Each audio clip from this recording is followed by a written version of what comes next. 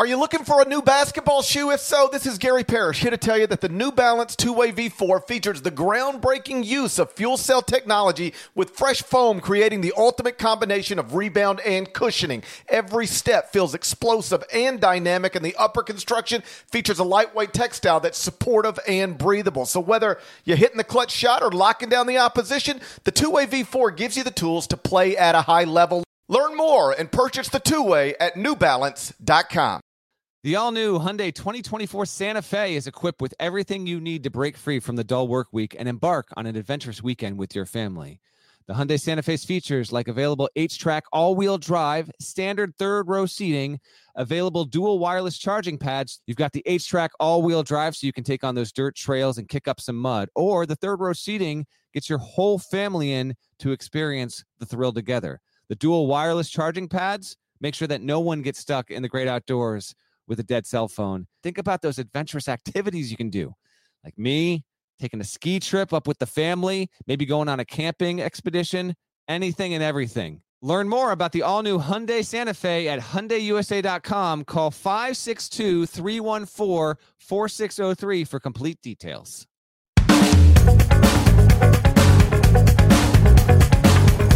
An awesome Saturday in college hoops, people. There were 6 ranked-on-ranked matchups, which tied the all-time AP poll record. And so we wanted to make sure we got you this pod earlier than usual on a Sunday. I'm Matt Norlander, of course. That's right, GP not starting this episode. GP not on this episode. Kyle Boone is with me. If you are watching on YouTube, hello. Please contribute comments, questions. We are early on Sunday. So for the Temple fans that might be checking in, or the Houston fans, you might be thinking, oh, no, he's going to do it again. They're going early. They're going well before Houston's got to go on the road and play the Owls. Oh. Here's the deal. We're going to give you a mailbag episode as well. So that's going to hit your feed on Monday, but I'm going to record that mailbag episode later on Sunday night. So if Temple does beat Houston for a second time, and if anything else relevant happens later on Sunday, I will address that on the bonus mailbag episode that you're going to get. GP's just he's away this weekend taking care of some matters. So KB, how you doing, man? Great to have you back. Great to be here. Shout out to GP. Awesome Saturday in college hoops. Very excited to break down the slate. Saturday was a long day. I know you were in studio all day. I did not leave that building until 1:31 in the morning. Yeah, full disclosure, we were trying to tape on Saturday night. I'm very glad that we did not, because I crashed pretty much as soon as you texted me go to bed. It was a long day. Full slate of games from like 11 o'clock my time to Gonzaga St. Mary's, which finished at it was late. But it was a great day of college hoops. Lots of upsets, lots of buzzer beaters. A lot of action. So, we have a lot to discuss for sure. Yeah. And you know what? It was a top heavy Saturday, like a lot of good ranked games. But really, as I was looking over the rundown for the show, and as I was basically talking about this stuff on HQ throughout the afternoon and evening, there were like 12 to 13 games of like real interest. There are some Saturdays where I can look at a slate and find something. There's an angle that I'm intrigued in with like 20 to 22 games. There wasn't that, but there was obviously plenty at the top here. And we're going to talk through a ton of them. We were going to try and get you. Yeah, we were going to try and surprise you, maybe capitalize off the momentum of that Saturday night stuff. But Gonzaga St. Mary's was just so wild. And we will get to that in just a second here. We got to start all right off the top. Indiana 79, Purdue 74. The Hoosiers getting a huge win, and doing so, I think, in a way that is important for their big picture, because Trace Jackson Davis is tremendous. 25 points, 7 boards, 5 blocks, and they were man blocks. He was tremendous. But to me, it's more like Jalen Hood-Schifino and what he did. And he had 2 of the big buckets down the stretch there. He finished with 16 and 4 and a pair of steals. He actually had an awkward, weird fall on a breakaway that in the moment, it was right as they were going to, I think, the under 8 TV timeout. And Braden Smith was closing in. You couldn't even tell if he actually made contact. There was no foul call, and you're like, oh, no, please, no. And he came back in. Hood-Schifino didn't miss a beat. He didn't miss a second. He hit a bucket coming out of the TV timeout off the elbow there. So he played well. Indiana was at 1.2 points per possession. Your biggest takeaways, your thoughts on what we saw go down in Bloomington in a packed house and obviously a humongous rivalry game there, Keaveney. Yeah, Indiana's legit. And I think coming into this weekend, I think people were maybe off of them because, right, they lose to Maryland, and everyone's like, well, maybe we got ahead of ourselves in crowning Indiana as like the second most potent Big Ten team.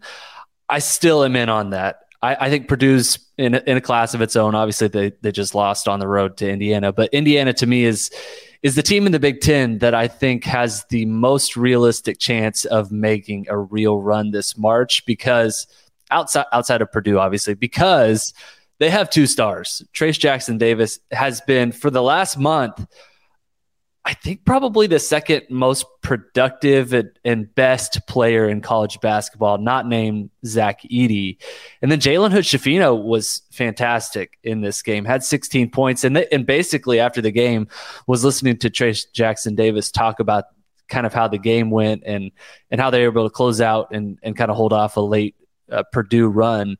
And Jackson Davis was basically like, I had the first half and Hood-Schifino had the second half. And it's like Hood-Schifino was able to close the game out for them, had some huge buckets down the stretch. And you're right, there was a stretch there where it's like, oh man, is Hood-Schifino out? Like, is he going to miss the rest of this game? Is he like going to miss time? And then no, he's fine. He's tough. He comes back in and is huge for Indiana down the stretch. His emergence the last couple weeks, combined with Jackson Davis just taking things to a new level. Like, this Indiana team is very, very fun to watch. And I think we're seeing kind of the ceiling of this team. As MJ might put it, like, the ceiling is the roof for this Hoosiers team. They're really, really good. And obviously beating a number 1 Purdue team. This is a very dangerous team. And I think is only getting better as we get closer to March. I think I'd buy that. Indiana's going to take a few more stumbles, no doubt about it. If you are watching on YouTube, again, hello, thank you. And I see some good questions in chat in there, and we'll see if we can even mix in some of that. We'll also try and be breezy here. There's a lot of games to get to, so I'm going to try and kind of move this along and not stay too long on one single game here. But on that box score that Nada just had up, a few things jumped out to me. Indiana had 11 steals. Indiana was able to keep up in the paint, overall paint points. Purdue had 44. IU had 40. A lot of teams are not going to have the presence down low like a TJD, you know? And Edey had 33. No one, Fletcher Loyer went for 12. Braden Smith didn't have a good game. He only had 4 points, 1 of 8. He actually had a turnover late Purdue got it down to 1. Indiana dropped 50 in the first half. And then Purdue actually composed itself well. And it got to a point where I was thinking, yeah, Purdue could easily win this game. There was a moment that was shared widely on Twitter afterward, where Braden Smith was basically asked about his turnover, which helped Indiana clinch the game. And I want to show that video for you right now. Obviously, if you're listening on audio, you'll hear the clip as well. Nada, bring that up if you could. Well, the play right before that, I saw Mason in the corner. He was wide open, and he was there open again for a split second. I just held on to it too long, and he got there. Just to clarify, that was one play, obviously in a big moment, but every play is big in a game like this. I had too many turnovers in the first half. I didn't come out with the energy I needed. Obviously, that's a big play, and people might look at that, but you can point out 3 or 4 plays by everyone that could have made up that one possession. So it's not just on him, it's on the entire team. It's a nice moment from Zach Edey, and having the chance to have sat down and talked to Edey for essentially close to an hour last week. And if all goes well here, I'll have a feature up on him later this week at .com. It was a really quick but accurate encapsulation of what Edey's all about. It was a really nice leadership moment. Edey's not a tremendously outwardly vocal kind of guy, but he's got a quiet way about being a leader, and that was a really, really good moment for him. After he once again dominated. I mean, what do you want? Like, he goes for 33 points, 18 rebounds, 3 blocks, and he was 15 of 19 from the field. So Purdue losing, I take nothing away from that. Like, they lost. It was a tough opponent on the road, whatever. Purdue's won 13 of its past 16 games against Indiana. Indiana was due for a win, okay? So all credit to the Hoosiers for getting that kind of win. And, by the way, playing defensive well enough where Purdue had 16 turnovers. That was the second most it had in a game this season. And a reminder about rebound margin and why, first of all, a lot of people, thankfully, in the basketball community, and Ken Pomeroy and John Gasaway really helped lead this charge about a decade ago. Rebound margin is a dead stat. Purdue out-rebounded Indiana in this game 38-22. Rebound margin does not reflect whether or not you played well in a game or you had the capability to win a game. Purdue dominated the rebound margin. That's not what it's about. You want rebound rate and how that correlates to how accurately you're shooting from the field there. So Edie did well. You did have some fresh moments from Braden Smith. You'll probably have more. No big drama from that with Purdue. They lose. They're still got the best resume in the country. They're still number one in GP's top 25 and 1. So it goes for IU. You get a good win, and you get an affirming win that you can show up and play well against basically almost any team in the country. And if I was an Indiana fan, I would feel a bit more confident, not chesty, not boastful, not guaranteeing it. I would just feel a bit more confident that we can make a run in the tournament. We can win a couple of games with this roster because in Hood Schifino, you have a Robin to the Batman that is Trayce Jackson-Davis. Any more thoughts off this game, KB? Yeah, I'm going to hit you with a trivia time right off the bat. Oh, boy. All right. Full disclosure, I have no trivia times in my holster. And I've got a few. So that's Indiana's first win over an AP-ranked number 1 team since February 2nd, 2013. Mm-hmm. Which team did Indiana beat? That's a good question. Instantly, when you say that, my mind goes to Michigan because they made the Final Four that season. That's correct. It was Michigan. 5 Indiana players scored in double figures. Can you name 3 of them? From 2013. From 2013. In that game, 5 IU players scored in double figures? That's right. Who was on that Indiana team? That was Zeller. He led the way with 19. Oladipo, I'm almost positive was on that team because that's the team. That's the Indiana team. 2013. Is that not the IU team that got the 1 seed and got dropped in the Sweet 16? I think that is that year. I'm almost positive. I believe you're right because they're on the right Green's path. best team. Yeah, I think you're that is. right. All right, Zeller, Oladipo. I will say Watford because it's a year after his shot, and I don't. Yep. Actually, he might have been gone. Was he on it? He was. He finished with 14. Oladipo had 15 in that game. So you're 3 for 3 so far. Can Keep I get going? One of them, if you miss, I think you'll be kicking yourself, Digger Phelps style. Really? No. I've got 3 for 3. I'm not going down the Digger rabbit hole here.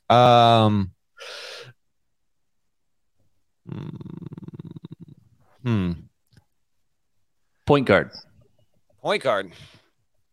Oh, how about Yogi Ferrell? Yep, had 14. And Jordan Holes had 11 Jordan points. Holes. If you'd give me 10 minutes, I don't know if I'm getting a Jordan Holes. So that was the one I figured you would not get. But yeah, pretty good. Pretty good. Like a little trivia time from Kyle Boone there. Wonderful. Well, Indiana beating Purdue, I think, was the loudest result on a very noisy Saturday. After that, I think we got to talk about the final tip of the day. St. Mary's beating Gonzaga in overtime. We're going to do it right after this break. Robert Half research indicates 9 out of 10 hiring managers are having difficulty hiring. If you have open roles, chances are you're feeling this too. That's why you need Robert Half. Our specialized recruiting professionals engage with our proprietary AI to connect businesses of all sizes with highly skilled talent in finance and accounting, technology, marketing and creative, legal, and administrative and customer support. At Robert Half, we know talent. Visit roberthalf.com today. When you need mealtime inspiration, it's worth shopping Kroger, where you'll find over 30,000 mouth-watering choices that excite your inner foodie. And no matter what tasty choice you make, you'll enjoy our everyday low prices, plus extra ways to save, like digital coupons worth over $600 each week. You can also save up to $1 off per gallon at the pump with fuel points. More savings and more inspiring flavors make shopping Kroger worth it every time. Kroger, fresh for everyone. Fuel restrictions apply. Folks, have you told your loved ones about Aiden Mahaney yet? Because if you haven't, you need to fix that immediately. I don't think a single player had a better weekend to their reputation than the St. Mary's freshman point guard. He had 18 points, but here's the deal. He had 2 in the first 33 minutes, and then the game flipped on its head. Mahaney went through a stretch where he scored 8 out of 9 points and went 19 for 21, accounting for either on points made, buckets, or assists for the Gales. That run helped St. Mary's eventually tie the game at 59. What a game. Slippery Jim, by the way, out there in Moraga at the UCUP. I don't know what's up with now. I get it. Bandbox, sweaty as hell. Humidity levels are high. But at one point, like Nolan Hickman on a breakaway, like you thought he might have really had a pretty bad twisted ankle. He wanted to, come back and being on the floor there. But there are bodies on the floor. Obviously, a big affirming win for the Gales. What are your takeaways? And do you is this more for you? For me, it's more about St. Mary's and Gonzaga, but I can easily see if you want to take the other end. Which way would you lean more, and what sticks out to you? What's the bigger story, the St. Mary's end of winning or the Gonzaga end of losing? Yeah, I think it's the St. Mary's end of winning, just because the way in which they did that. Because if you go back, like Zags basically controlled this game. Like they led by as many as 11 points. They led for the majority of the game. St. Mary's actually had to mount a comeback to win this game. And the way in which they did it, I think, was all the more impressive because Aiden Mahaney was like basically not a factor early in this game. And he's had some really bright moments this season for St. Mary's. And you're like, man, it'd be nice if he could show up in this big spot for St. Mary's. He ends up doing it, has 18 points, 16 in the second half and overtime. But, more specifically, as you mentioned, like basically the second half of the second half and overtime was when he really came alive. Mitchell Saxon with 15 points, 11 rebounds was really good. The slippery court was something that I was just interesting. I feel like we've had a lot of treacherous action over the last 2 weeks with, I think it was Assembly Hall, just like almost killing Bryce Sensabaugh. And so, we got the slippery court. That was a little bizarre to watch, but this game was fantastic. I could not go to sleep afterwards because had me completely amped. I don't think it says too much about Gonzaga. Not surprising that they fall on the road. St. Mary's team the metrics love actually higher than St. Mary's is ranked higher. I think at KenPom, I believe at Torvik.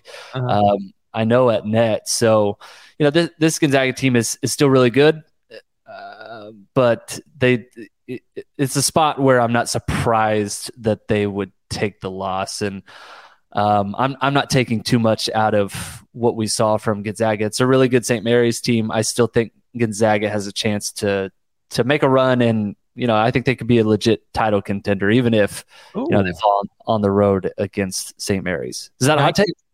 Maybe a little spice. Maybe a little spice on that one. Gonzaga 19-5, still a title contender.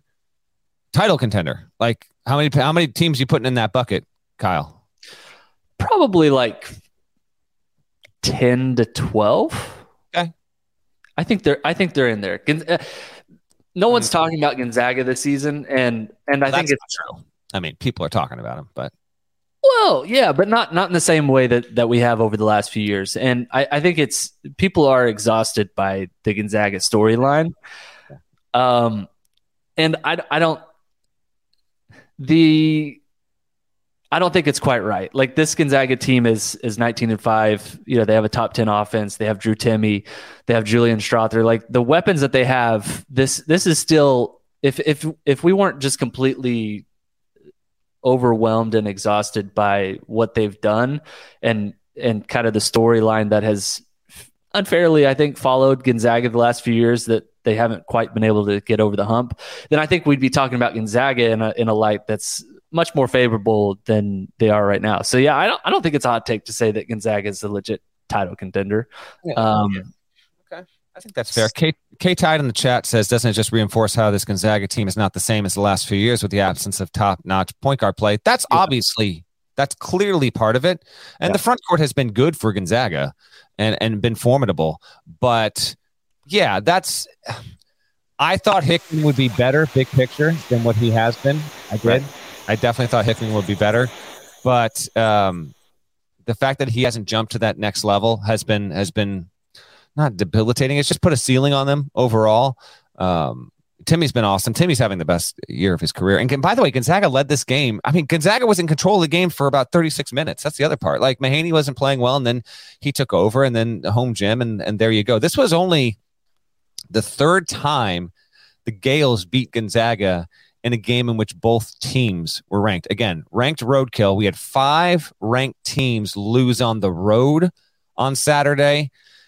Here's the caveat. They were all playing good teams. And most of those teams were also ranked that they were playing on the road, with the exception of, I believe, Kyle Boone's alma mater, which we will get to in just a little bit there. But for St. Mary's to overcome an 11-point deficit, obviously impressive. This is the first time these two teams who have played, they've been involved in many, many good games. I mean, I part of my early days at CBS covering college hoops, and even before that, when I was running College Hoops Journal, I loved the Monday night 11 p.m. tips between these two. But they had not played an overtime game since the 2012 WCC championship. So I think an important win for St. Mary's. Also, SMC is now 10-0 in the WCC. Gonzaga's 8-2. I think I mentioned this on the Friday pod. This, in effect, guarantees St. Mary's is going to, at minimum, have a share of the league title. It's going to finish atop the standings. The question is, will Gonzaga catch it? Don't think that'll happen. St. Mary's could have that standalone title, which it's been aiming for there. So just a wonderful game, a good way to wrap it up. Mitchell Saxon, gave you the heads up on him on Friday's show. He wound up going for 15 and 11 as well. And it does give some national validation to St. Mary's. I think that is also part of this here. It's actually not St. Mary's best win, in my opinion. They beat San Diego State on a neutral, and I think that's the biggest one so far. And it certainly rates as the best. They played them in Phoenix. San Diego State's a good team. It's top 25 at Ken Pom. That one's more impressive on its face than a home one over Gonzaga, even if Gonzaga might be better than San Diego State. But here are the Gales, 12 in a row. And now they're staring down 3 roadies next. They're at Loyola Marymount, at Portland. Did you see how Portland got jobbed out of that game, by the way, against Pepperdine? Did you see that? I did not. Okay, we don't even need to get too deep into it, but there was a double foul situation, technical. Pepperdine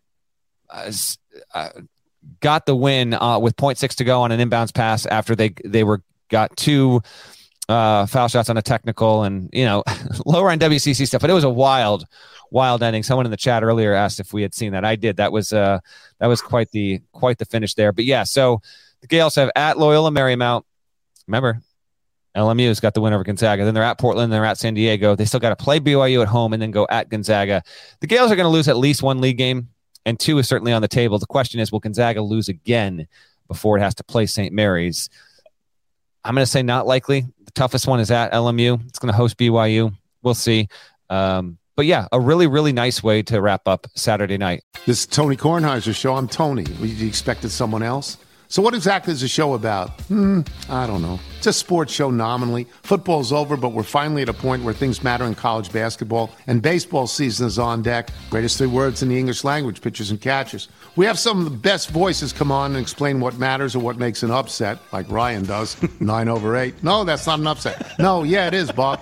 And if you're lucky, I might just tell you about my search for discounted sleep pants or my worries about what my dog just ate. Listen on the Odyssey app or wherever you get your podcasts.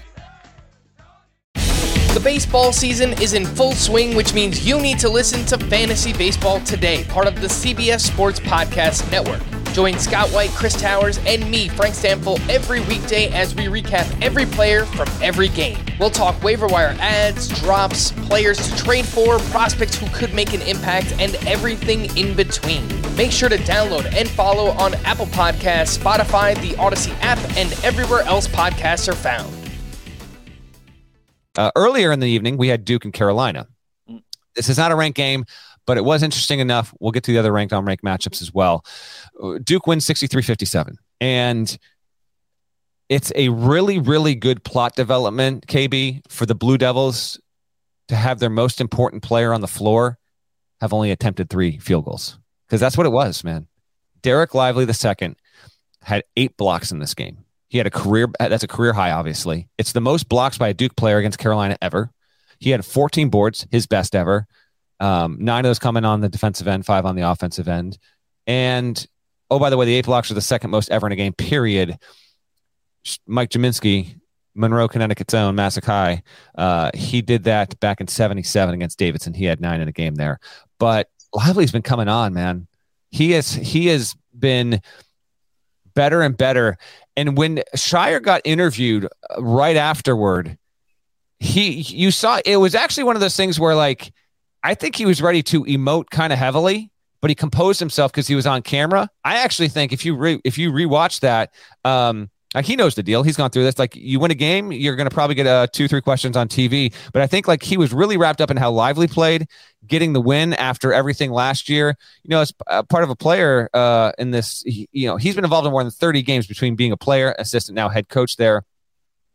And someone on our HQ research team mentioned this yesterday. I think you can fact check me in real time. I think Shire had a losing record against Carolina when he played there. I'm pretty sure that was the case. So he gets the win as a head coach.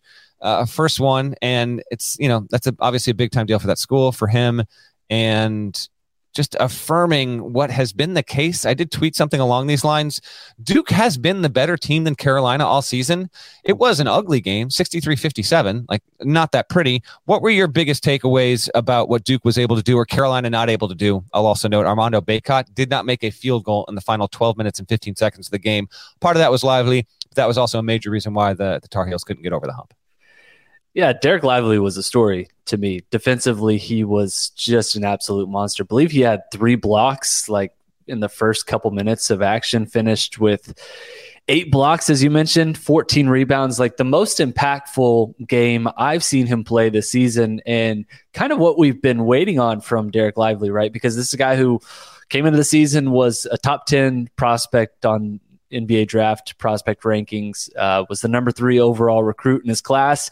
Like, he was a huge reason why a lot of people were in on Duke in the preseason, because you bring in, a 7-footer who can play defense and dominate inside the paint. Like, the number of players who can do what he does and have the talent that he has in college basketball is like very, very few. And if you have one of those elite guys, your ceiling is raised tremendously. So Lively, despite only shooting 3 shots in the game, had 4 points, no free throws, but had 14 rebounds and 8 blocks. That to me was the story.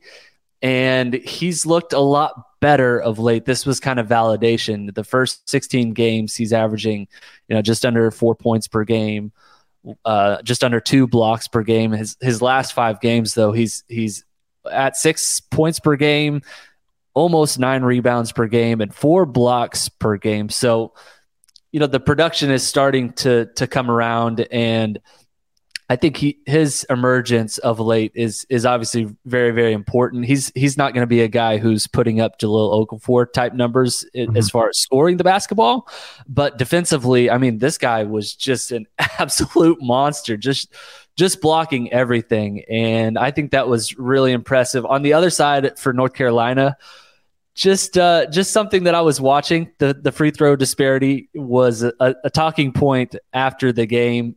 North Carolina finished with only 3 free throw attempts, and Armando Bacot had 2 of them. And I believe, I'd have to go back and look, but it was something like the final 30 plus minutes of the game where North Carolina did not have a free throw attempt. So I know there was some complaining on North Carolina's side about that after the game. And I think it was probably validated just a little bit, but yeah, that was something that I was watching too. Hubert Davis, I have the quote here.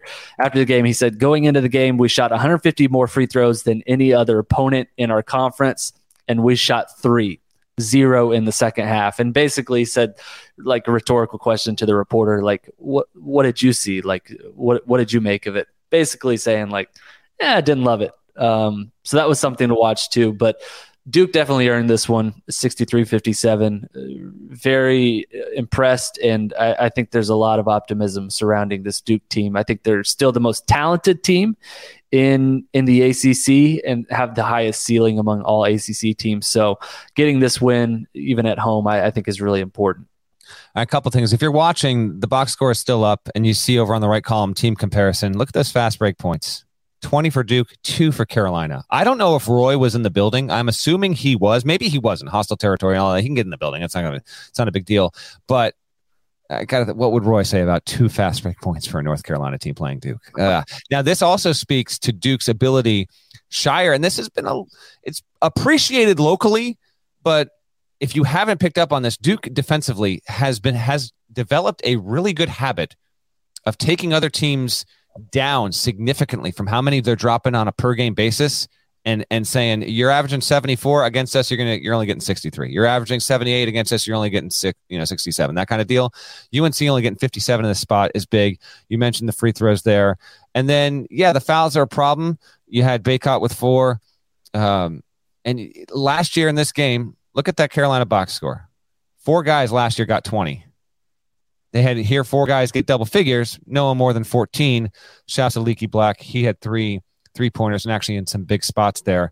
Also, Paolo Banchero in the student section. I love it. It's such. I didn't check the NBA schedule. I didn't know what allowed him to dip out to Durham there. But it's just like he could be on the floor. Like, not that he ever would. He was an awesome one and done player, but like he could be playing in the game. But he got with the student section. I thought that was awesome. That's reasons why I absolutely love college hoops. That was really, really great to see. And great that Kyle Filipowski wasn't injured as well. He had a weird fall. I don't know if it was more his back or his elbow, but he got up. He was okay. Proctor continues to progress really well, man. Yeah. He continues to grow. And then like Roach had 20. Roach scored more than anyone in the game. Back-to-back games of at least 20 points there. And things are coming together for Duke. I still don't know if they're going to be capable. I remember there's no Whitehead on the floor in this game. I don't know if they'll be capable of being a team that can really make a deep run. We'll see. Like, they're still young, but they're coming along. This was a nice win for Duke, and it was the fewest. I'm just checking my notes here. It was the fewest points that UNC had scored at Duke since Shire was a senior on the roster. Carolina lost 82-50 in March of 2010. So big time stuff for Duke. For Carolina, you're still in the tournament, but you're kind of in the same spot you were a season ago. Early February, bubble team. Duke was favored to win. Again, not going to overreact to one single game here. And I get the free throw stuff from Hubert. I do. I mean, you shoot 3 in hostile territory. Every single coach is going to be stewing about that. Walking off the floor, coming out of the locker room to meet with the media. I get all of that. But a nice win for Duke, and wasn't the most well-played game. That was one of the more lower-scoring games in the history of the rivalry. This is actually the third time in the past 6 meetings that both Carolina and Duke have been unranked. Yet the game normally delivers, and Shire is able to claim a win in his first a win in his first meeting with his hated rival. Any other lingering thoughts? You want to move on? Yeah, I think we can move on. All right, sounds good. Let's talk real quick. Stick in the ACC. Virginia Tech wins 74-68 over Virginia, ranked roadkill. Sean Padula had 22. Justin Muntz was 17. This is the third straight time that the Hokies have won at the Castle over their in-state rival. For Virginia, the next 2, they're both at home. They're both in Seaville, NC State and Duke. So they've got good competition coming, and so we'll see how the race in the league develops overall. That was another byproduct of what we saw in the league, and we'll get to that in just a few here when we talk about some other results. But for Virginia Tech, I just thought it was a necessary win to even try and remotely claim something of a tournament resume. They have way more work to do. I don't think, let me check here. I don't think Virginia Tech has a road win yet this season. It does not. And so Virginia Tech's next year, home to BC, at Notre Dame, at Georgia Tech, home to Pitt, home to Miami. If Virginia Tech's going to go from 14-9 and on the outside looking in, because the best wins right now are Penn State on a neutral and Oklahoma State on a neutral, and those are fine. And at home against UNC, I'll give them that too. That's there with Duke, but I was talking more non-con. Like, they're there, but they got to do more. Minimally, Virginia Tech, I would advise going 4-1 in its next 5, because then it's going to wrap the regular season at Duke, at Louisville, win that one, home to Florida State. It's very manageable, but you can't take on another 2 bad losses. You're gonna devastate your resume there. So I actually thought, in a sneaky way, the Hokies getting that win could be something that springboards them 3 weeks from now, and they're going to be in a better spot. Did you get to catch much of this game? Any takeaways from what you saw? Because I wasn't surprised necessarily by this. GP and I split on this one.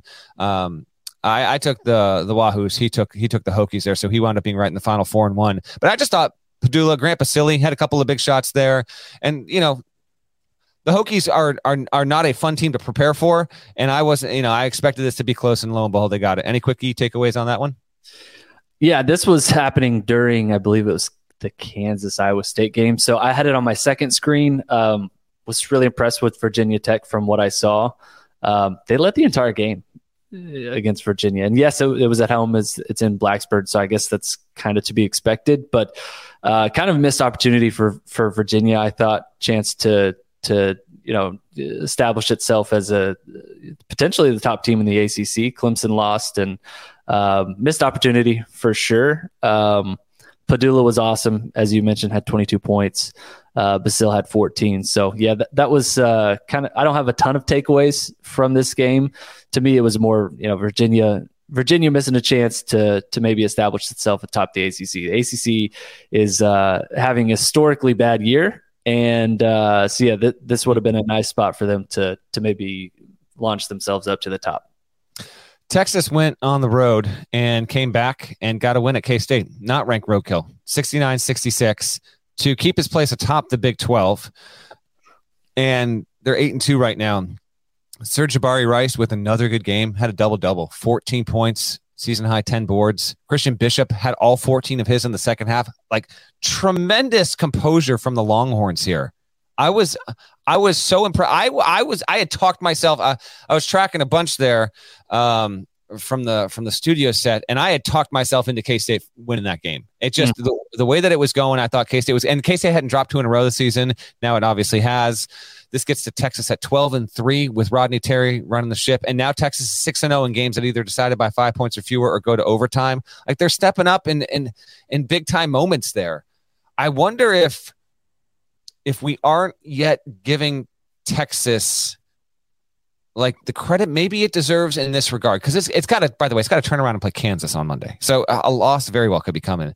But like, You mentioned, I'd have Gonzaga in my top 10 to 12 national title candidates. Like, would you have Texas in your top 6 on the list? Because I could be talked into right now Texas being like on that level of a team, and it might even have validation. I would say it's got a 1-seed resume after getting a win like this. What were your thoughts on that game? Top 6. That's a perfect over-under line. Yeah. If you put them to, I don't know if I'd have. If they're not 6 for me, they're 7. I think. So let me ask you this. Would you have Kansas above Texas? They play each other. And I know. Yeah. And Kansas kind of, you know what? I would. Honestly, I would narrowly have Kansas. It might split the difference there. Yeah. Let's do this for fun. Hold on. Before we get back to this game, unprompted thought experiment. Listing our most likely national championship candidates. Mm-hmm. You want to go first? Just do a 1 through 7 and see if you get to both Texas and Kansas. Yeah. So I'll go Houston. You're most likely. Right now, you got a bracket to fill out. You're most likely to say Houston will win it all. I would pick Houston to win it all. Okay. By the way, anyone listening on this Monday, if they have lost against Temple, he is at Kyle_Boone CBS on Twitter. So How dare you? How dare you? I would take Purdue. I would take, my third team would be Arizona. My fourth team would be UCLA.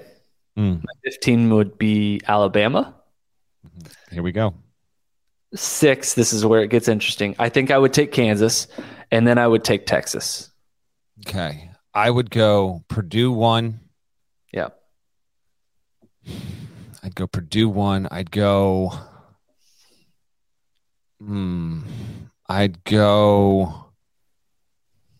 Bama 2. I would go UCLA 3. Yeah. I would say. What's up, y'all? This is 4-time NBA champ Andre Iguodala. Yo, and this is his best friend, the Ohio State legend, Evan Marcel Turner I. Every Wednesday, we drop a new episode on our show, Point Forward. We're talking basketball, business, and all the culture in between. From locker room stories to some basketball analysis from those who've been in the game. Nah, it is a dude averaging 29 and 11. God, what did it take to be an all-star? A win. Subscribe to Point Forward, the podcast, so you don't miss a thing. Every sport has their big, juicy controversy. Boxing has the Mike Tyson ear bite. Cycling has Lance Armstrong. Baseball has its steroid era. Curling has Broomgate. If It's a story of broken relationships, houses divided, corporate rivalry, and a performance-enhancing broom. It was a year I'd like to forget. Broomgate, available now. Zona 4. Mm-hmm. Houston 5. Ooh, too low. I'd say that's a strong 5. That is. And I think I'd say Kansas 6. Yeah. And if it's Texas at 7, I'd say, yeah, that's what I'd go. Kansas and Texas. So I think we have the same group of 7 there. Yes. And it gets even intriguing after that, to be honest. But yeah, that's probably where I'd have it. And it does matter, like winning on the road against Kansas State goes away toward that. Now, I said a few shows ago that I just considered Kansas State big picture, like futures. My confidence level in K-State is high. I would just have it the lowest of the 6 in the Big 12. So I would have it lower than TCU. I would have it lower than Baylor. I'd have it lower than Iowa State and all the others. Still high, still top 20 team, but the lowest. So with that in mind, just take that into consideration. Texas is now, by the way, 8-4 in its quad 1 matchups, and it has won 5 straight games in the Octagon of Doom. That program is not intimidated, and it's proved it. It was down by 14 points in the first half, KB, and came back and got the win because it hit 57% of its shots in the second half. It was really impressive. Other thoughts from the game from you? I think that's it. I was with you. I thought Kansas State would defend its home court. Really impressed with Texas. Like, this was, to me, like a schedule loss. If you lose this game, I think you're still in fine shape. You're still, sitting at least atop the Big 12 in a tie. Would have been like 1, 2, 3, 4-way tie, maybe 5-way tie.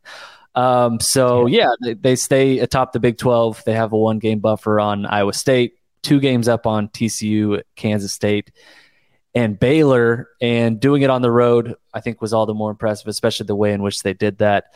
Sir-Jabari Rice, maybe the best underrated name in college basketball, 14 points.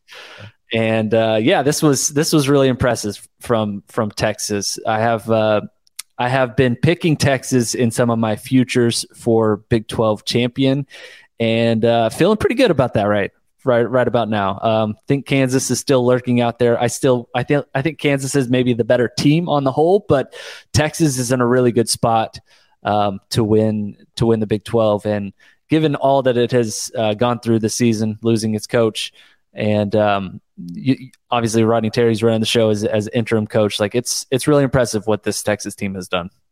In many ways, in both league play and record, this is shaping up to be the best the best Texas team, probably the best Texas team since 2010, 2011.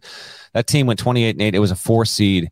It got upset in the second round of the tourney by Zona. That had Jordan Hamilton, Tristan Thompson was the one and done freshman on that team. Corey Joseph was on that team. Jay Lucas was on that team. So they had a good squad. This one stands to maybe even be better. Let's stick in the Big 12 and talk about the other 2 results there. Iowa State, come on, man, just handles KU.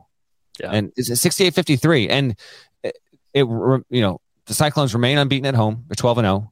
This is the 6th team in the top 25 that TJ Otzelberger's crew has defeated this season. Forced Kansas into 20 turnovers, man. This is why, I'm not stepping off this. I said this weeks and weeks and weeks ago. Iowa State can absolutely make the Final Four. There's no doubt in my mind about that. Right now, ISU ranks 21 or better in every single metric, and it is reflected well in both predictives and resume-oriented stuff. It's 7-6 in quad 1, 9-6 overall in the top 2 quadrants. Hasn't played a ton of lower-end games relative to its schedule, and that'll only continue to inflate as we go along in the Big 12. But just super impressive, man. Jaron Holmes, 15 points in the second half. They had really good play from their young guys. They're getting production from spots that is really encouraging. Jalen Wilson got his. He had 26 of Kansas's 53 points.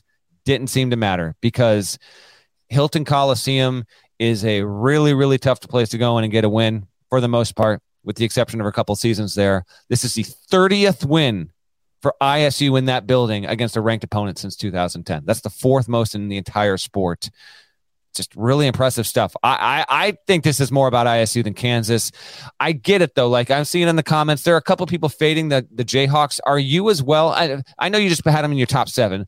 I'm talking fading the Jayhawks in terms of being a night in, night out danger. This is the 4th loss in 6 games. The wins are at Kentucky, and then they got the clear-cut win against Kansas State earlier in the week. They got to turn around and play Texas on Monday. Where do you sit right now with Bill Self's team? Because Jalen Wilson's, he's probably the second best player in the country this season to Edie. Yep. I'm still in on Kansas. They definitely have some holes. Their guard play has been below what I think most people anticipated it would be. Similar to Gonzaga, honestly. Had 20 turnovers in this game. Terrible matchup against Iowa State. Iowa State is number 1 in college basketball in turnover forced rate defensively, and just played right into Iowa State's hand. Kansas has been turnover prone this season. Had 20 on Saturday inside Hilton Coliseum. Just a terrible performance from Kansas. And Bill Self had just a very blunt assessment after the game. Said, we weren't very good early, we weren't very good middle, and we weren't very good late. And I think that summed it up. They just didn't play a good game. Like, from start to finish, it was kind of Iowa State's game. And credit to Iowa State inside Hilton Coliseum, that Hilton Magic came out. They looked really, really good, and they defended them really well. Jalen Wilson obviously was able to get his, but they were just better. They were better on both sides of the ball. First 4 losses in 5-game stretch of Big 12 play for Kansas ever since Bill Self took over 2 decades ago. At 53 points was the lowest output in a conference game under Self at Kansas. So in many ways, it feels kind of like an anomaly. I'm not ready to jump ship on Kansas. I still think they have the goods to make a deep run and maybe defend their championship. But yeah, that was it was a jarring scene, because Kansas, they don't lose very much, and they don't lose by 15 points very much. And the way in which they lost, just from start to finish, Iowa State was clearly ready to go, and they were clearly the better team in this game. You ready to talk Cowboys? Oh, yeah. All right. Floor is yours. I'm not even going to set this up. It's all you. It's all you. Hey, you're Cowboys, so go ahead. Yeehaw! Okay. Oklahoma State, 79. TCU, 73. How about them Cowboys, Matt Norlander? They're looking good. Big game for Caleb Boone, my large adult son, 25 points. That's right. That is right. That's exactly what you're a large adult son. Yes. That is exactly right. Musa Cisse, he's been in and out of the lineup with an ankle injury for, the greater part of the last month. Caleb Boone has been awesome, kind of stepping up and seizing a bigger role for the Cowboys. Oklahoma State led for the majority of this game. They tried to give it away, as they have done several times this season. Their resume could be a lot better than it is, but they've had some games like against Kansas on the road where they've been up late and given games away. They tried to give it away, but ended up closing this out inside Gallagher-Iba Arena. Huge wins, their 3rd straight overall. They've won 5 of their last 6. They're looking really good. They're 5-5 in Big 12 play. I think they've played their way into the right side of the bubble conversation for now. And by the way, Avery Anderson was not in this game, did not play. He's dealing with an injury. So TCU was shorthanded as well. No Mike Miles in this game, no Eddie Lampkin. So have to factor that in as well. But this was a really impressive win for Oklahoma State. They seem to be trending in the right direction. I think they're in the field right now, even narrowly. They might be the last team in we got, listen, as we speak, 5 weeks to Selection Sunday. It's going to be here quicker than you think, but it can't get here fast enough. 5 weeks until Selection Sunday. I would have your Pokes dancing now. I think the win was important enough. Caught up with Boynton late on Saturday. He pointed out that when Musa Cisse has played in Big 12 games, Oklahoma State is 5-1, and the only loss is at Fog Allen Fieldhouse. He also, and this is a coach sticking up for his guys, but maybe he's got a point. He said that Caleb Boone has been, one of the 5 to 7 best players in the league over the past couple of weeks and might be the best offensive post player in the conference. And then they've got the best defensive post guy in Cisse. So you've got a lot of encouragement, reason for optimism if you're an Oklahoma State fan, because you know what? You didn't have Avery Anderson in that game, and you still get it done. You get it done on your home floor to continue to steer the season in the right direction. 14-9 overall, I get it. But 5 wins out of 6 games, and the only loss in that stretch was at Texas, which was a 14-point L. But I think the team is defensively good enough to get this done. It did miss out on plenty of non-conference opportunities. So if they're going to do this, they're going to have to do it entirely through the Big 12 schedule. And this is where, if you've got a team that's good, it's one quad, one game after another. And so looking at the rest of the schedule, home to Tech on Wednesday, got to be a win, 15-9. At Iowa State, call it a loss, 15-10. Home to Kansas, call it a win, 16-10. At TCU, we'll say they split 16-11, and they're at West Virginia. We'll give them the L, 16-12 in that instance there. You still got K-State at home, Baylor at home, and at Tech. They're interesting. I feel like your Cowboys are kind of trending towards super bubble territory.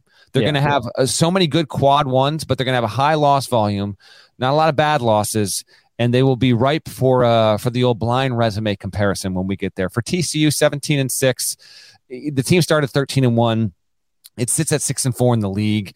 And it doesn't have Mike Miles right now. He's got that hyperextension in his knee. We don't know when he'll be back. I would not expect him back Tuesday for K-State once they get Lampkin back. It's still a good team, and they're a lot of fun to watch. But you go on the road in the league, and you're gonna take an L there. So the Big 12 continued to get some more interesting developments, and I thought Oklahoma State got maybe as valuable win as almost anyone else in the country there. You want to do some weekend whip around? Let's whip it around. All right, I'll give you the results, and then you give me your takeaways, whatever games you want to comment on.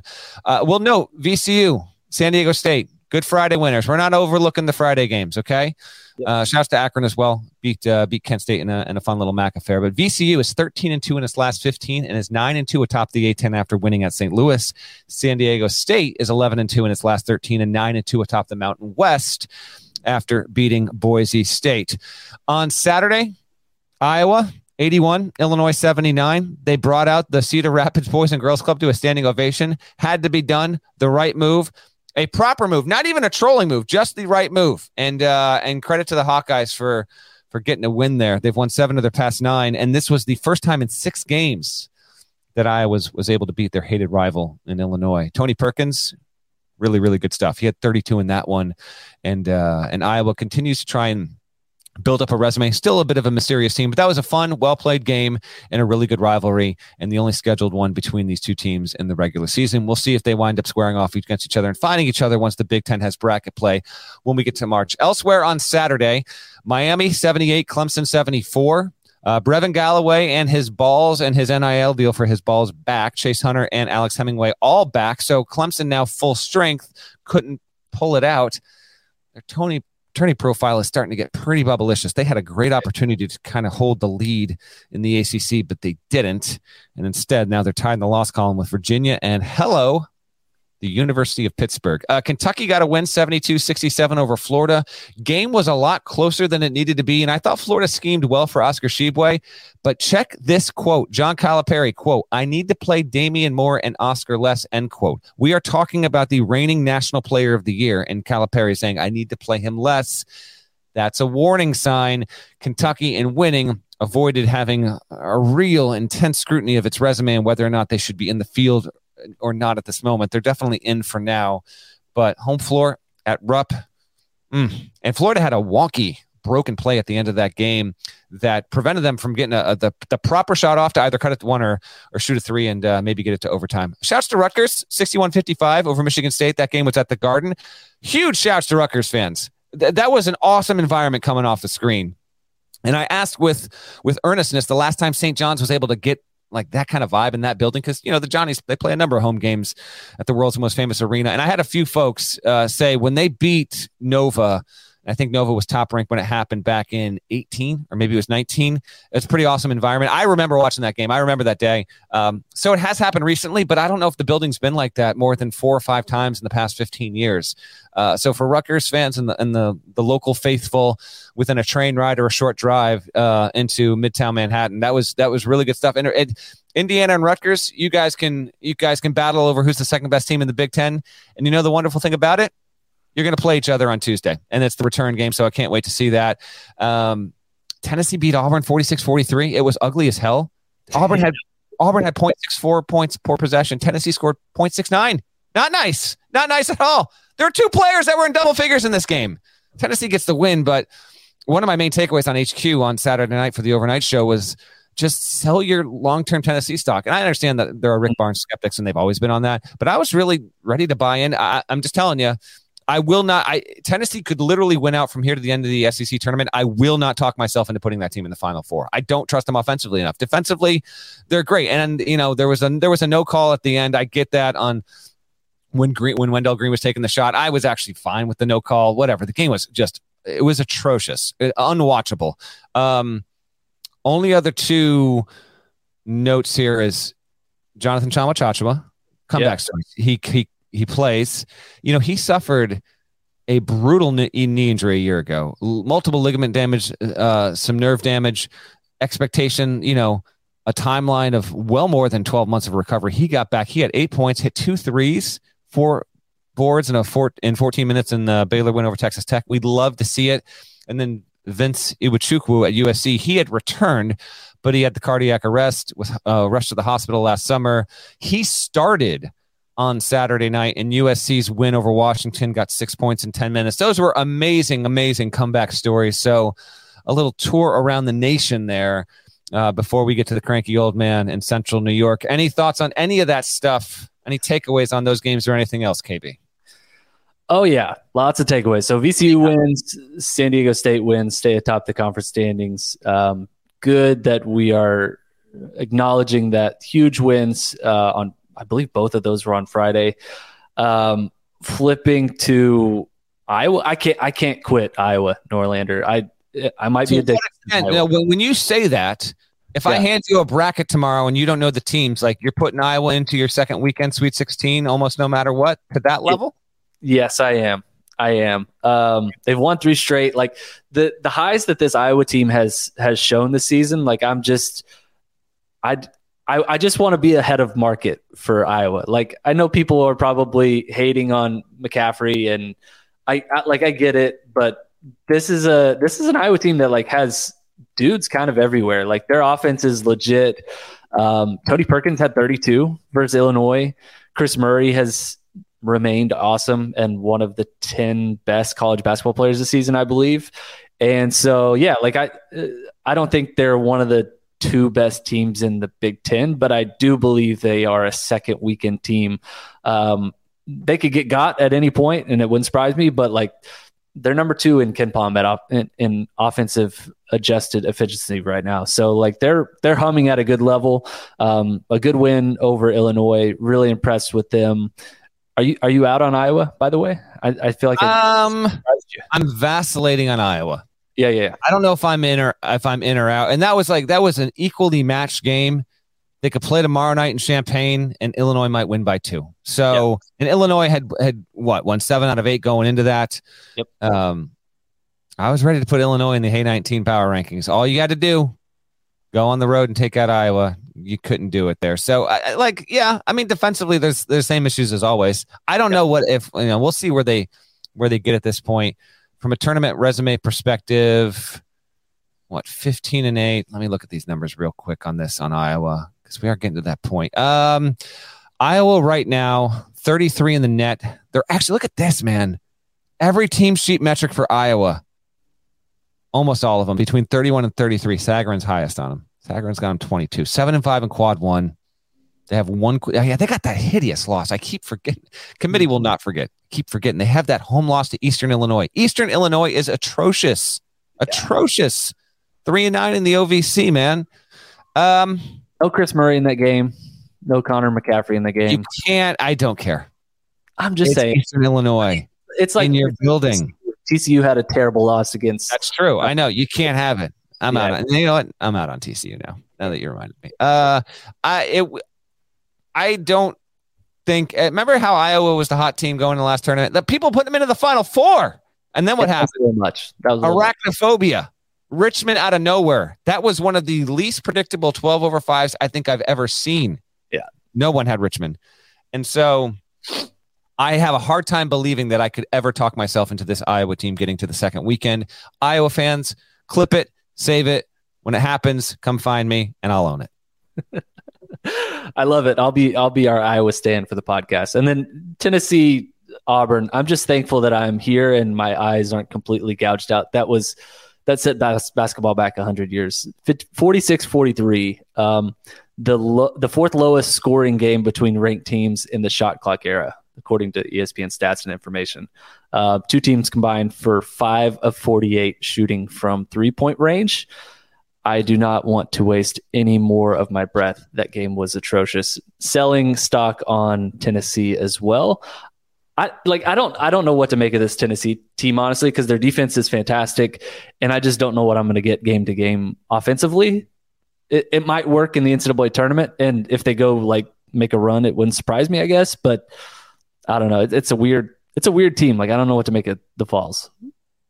Yeah. I mean, the defense can show up pretty much every night, but it's a tough situation. We got to talk Jim Boeheim, don't we? Yeah, we do, because my mentions haven't been on fire because of any result yesterday. It's what Boeheim said and then subsequently walked back. So we'll address this real quick here because it was a headline. I mean, as we speak right now, people are just dunking all over this. This is okay. So Boeheim talked to Pete Thamel of ESPN. Pete dipped down to Chestnut Hill. He lives in the greater Boston area. So why not taking a Syracuse BC game on a Saturday afternoon, right? So, and good on Pete for having this reporter's instinct to go and get Boeheim to talk about retirement. Because this is the backdrop to all this. There's ongoing curiosity behind the scenes in the sport. Is Boeheim going to retire this year? Is this going to happen? So a couple things off this story. First, the retirement stuff, and then I'll get to the quote on Pitt and Wake. He told Thamel, quote, on retirement, "I have no other plans. Listen, this has been the question of the day for 15 years. This isn't a new question. It's just the calendar going, well, he's 78. It's just the calendar. If it wasn't the calendar, if I was 65, no one would be saying anything, and I'm not going to retire just because it's the calendar. Anything can happen. Anything, literally. We'll just see what happens. I don't say anything because I don't know." Incredible quote. Yeah, I get it's your age. Yes. 78 is different than 65. He's the oldest coach in the country in college basketball, period. And then later he goes, "I know it's my choice. I can do whatever I want. I just don't know for sure," end quote. And there's more. He also said, I'm scrolling down here. Where's the 90? He said that 95% of Syracuse people want him to stay. That is not true. I know people that attended that university. That might be a straw poll of 4, and maybe 4 out of 5 are saying stay. And then how about this closing quote? This is just retirement quote. "All these people are saying he should retire." Who's that?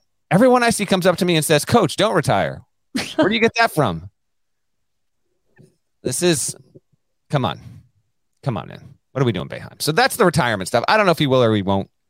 I think Adrian Autry will get that job whenever he does. But he indicated he probably is going to return next season, and I don't think that decision is going to inspire a hefty portion of Syracuse fans. And I've heard from listeners of the pod who are Syracuse fans, and they are ready to move on. It might not be everyone, but it feels comfortable to say more than half of that fan base appreciates what he's done, but they are ready. If he comes back, so be it. There has never been a figure more associated with a single university in the history of college sports. College sports. Jim Boeheim played there and has coached there. I think there was one season, 1 year of his life since he has been 17 years old that he did not live in Syracuse. He's just entwined there. And then here's the quote that got all this run, because he started talking about everything, the state of the game. He said, quote, "This is an awful place we're in college basketball. Pittsburgh bought a team. Okay, fine. My big donor talks about it, but he doesn't give anyone any money. Nothing. Not one guy. Our guys make $20,000. Okay, hold on. Okay. So again, He doesn't give anyone any money, nothing, not one guy. Our guys make $20,000. Okay, slightly contradictory, but I understand what he's saying. The quote continues, Wake Forest bought a team. Miami bought a team. It's like, really? This is where we are? That's really where we are? And it's only going to get worse, end quote. Okay, so that happens. And like, I get the Miami point. They got John Ruiz, the billionaire booster. He's signing $100,000 NIL deals. I get all that. First of all, this is legal. Yes. Okay. Like it's a terrible look for Boeheim, KB, because this is a quote out of 2011, let alone, I mean, the replies to all this and the chatter from others is just like, okay, Syracuse, really? Boeheim, really? It's coming from him and that program? Really? Like I have heard responses over all this stuff about this, and then just to toss Wake Forest into it. So Steve Forbes gets on the phone late Saturday night, and he was baffled. Like, it wasn't like he was a raging inferno. He was like, what is happening right now? Why is Wake Forest coming out? Like, what? He's like, I've been on the record with my media about, we're trying, but if you want to see a power conference team in the NIL era that doesn't have it like NIL backing, we're it. They're bringing in dudes from Delaware. So Boeheim walked it back. Forbes actually told me that like Boeheim sent he didn't qualify if it was a voicemail or a text, but like Boeheim found him at like 3 a.m. Like, so, and he walked it back. He apologized. And then he cleared it up with Thamel for ESPN's report and said he absolutely shouldn't have invoked Pitt and Wake Forest, which is just weird, but also hilarious at the same time. Like, he went Nick Saban, Texas A&M on these schools. Super weird, man. Super random. But this became one of the more notable things of the weekend. What are your thoughts?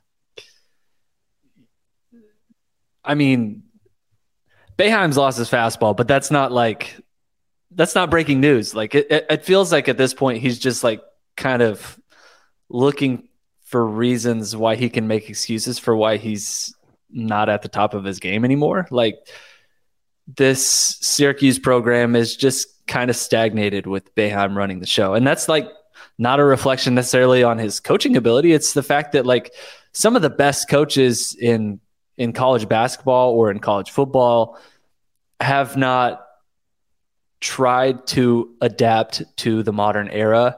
And instead of not adapting, they're kicking and screaming on their way out. And it feels a lot like that is what is happening with Syracuse and Jim Boeheim, because he's complaining about players being bought or teams buying players when this is 2023, dude. You can buy players. You can buy your whole dang team if you want. You can have mega boosters throwing fat cash at recruits, at transfers, and you can stack the best darn roster you want to, because this is the year 2023. Like, NIL is a thing. It is legal now. And Boeheim operating as if like he's trying to assimilate a roster for 2012 is just like a perfect encapsulation of like, this is why your team is not good anymore. Like, you're just behind the times. You're behind the times.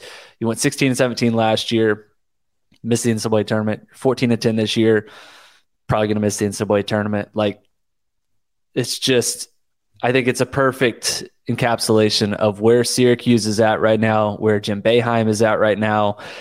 And of course it was Jim Boeheim saying this. And I think the question surrounding Syracuse and Jim Boeheim has been, for months, like, when is this dude going to sail off into the sunset? Because some of the best coaches in college basketball have decided to walk away in recent years. Roy Williams, Mike Krzyzewski, among them, and Jay Wright. Like, and so basically his quote, is like, some of these guys are walking away because things have changed so drastically and they don't want to deal with that anymore. And it felt like Boeheim kind of admitting, like, if I ever do walk away, this is why I'm going to walk away. I'm tired of this. I'm tired of dealing with this. And he's tired of it because he's behind the times, and Syracuse is obviously having a rough go of it. So Yeah, I'm glad it blew up. I'm glad that the quotes got out there because it's just perfectly on brand that it's Jim Boeheim. It is very much on brand. I love this tweet from Fornelli after this came out. He tweeted at me, and he's using faux quotes, impersonating Boeheim. College basketball is an awful place. I hate it. Anyway, I might stick around for another few years. And that's basically what Boeheim said on Saturday. He left the door open to maybe that he might retire.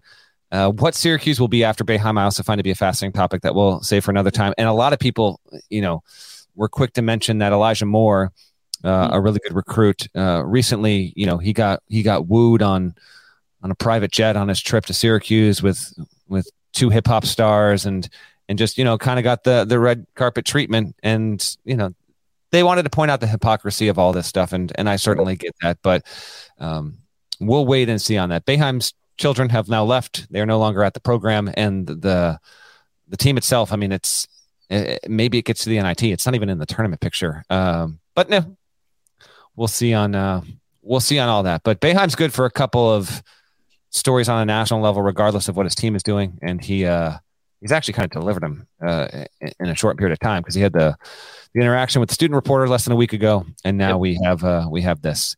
I think that's pretty much it, my man. You got anything else? Any updates? Anything you want to share? What do you got? I think I got nothing. Yeah, that's it. Yeah. Okay. We taking some questions? What? Nah, you know what? So if you're listening, there's going to be a mailbag episode. I might go solo. Unless you want to get involved. If you want to get involved, you can hop on again later. But I'm not going to ask you to do 2 pods in one day. So we can talk.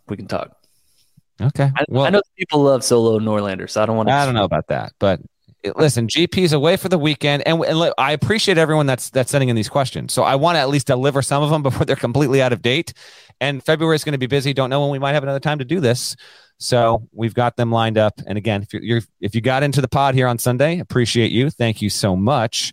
And you will have another episode, a little mailbag special waiting for you on Monday before GP's back in the saddle with me midweek. You know what? Let's preview real quick.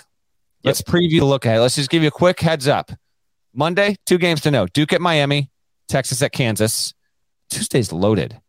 Yep. I'm planning on going to this UConn game, but there's a lot here, man. Marquette at UConn, Rutgers at Indiana, Auburn at A&M, intriguing in its own right. TCU at K-State, Arkansas at Kentucky. Arkansas just got his first road win of the season over the weekend at South Carolina. Maryland at Michigan State. Sneaky good one right there. UNC at Wake Forest. Okay. NC State at Virginia, and Nevada at New Mexico. Tuesday, that is a Saturday level kind of slate on a Tuesday there. Give me your 3 most anticipated games of all those, Monday and Tuesday. What 3 ones are you most wanting to watch? UNC at Wake Forest. I mean, Wake Forest bought its team, right?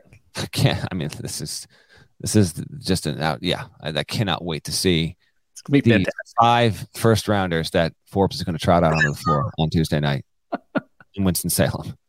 Yes. So epic. The Blue Hairs are going to be going wild courtside. Yeah. Texas, Kansas on Monday is going to be fantastic. Inside Allen Fieldhouse, Texas leading the Big 12 right now. Kansas has lost, as we mentioned, 4 of its last 5 in conference play. Has never done that under Bill Self, but chance to come back and totally redeem itself. I like them in this spot. That will be a fantastic game. Texas has been very frisky in spots where I thought they would probably lay down and it would be acceptable to do so this season. So that's going to be one that I am really interested in watching. Arkansas at Kentucky on Tuesday is another really good one. Kentucky, well, Arkansas has won 4 in a row in SEC play quietly. They lost in the SEC Big 12 Challenge on the road by 3 points to a really good Baylor team that is coming along. Kentucky, though, has won 2 straight. It has won 1, 2, 3, 4, 5, 6 of its last 7. The only loss being at home to Kansas.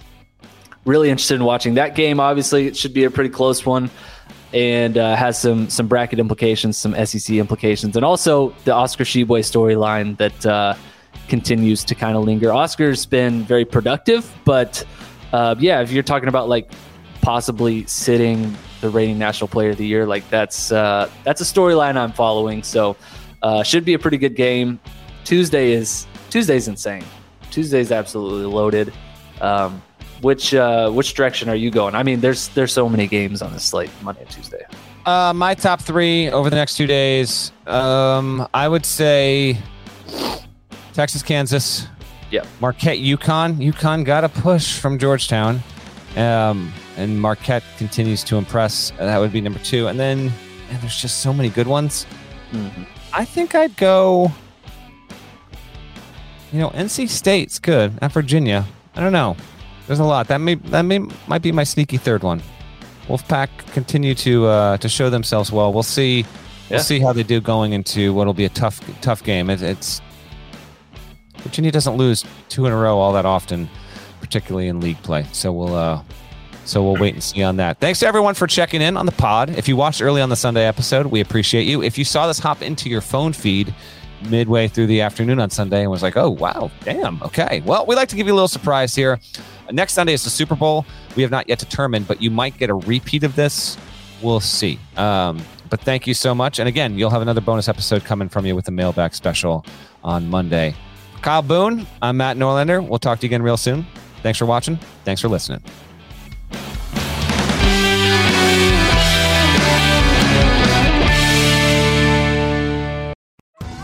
Survivor 46 is here, and so is On Fire, the only official Survivor podcast, and we have a twist this season.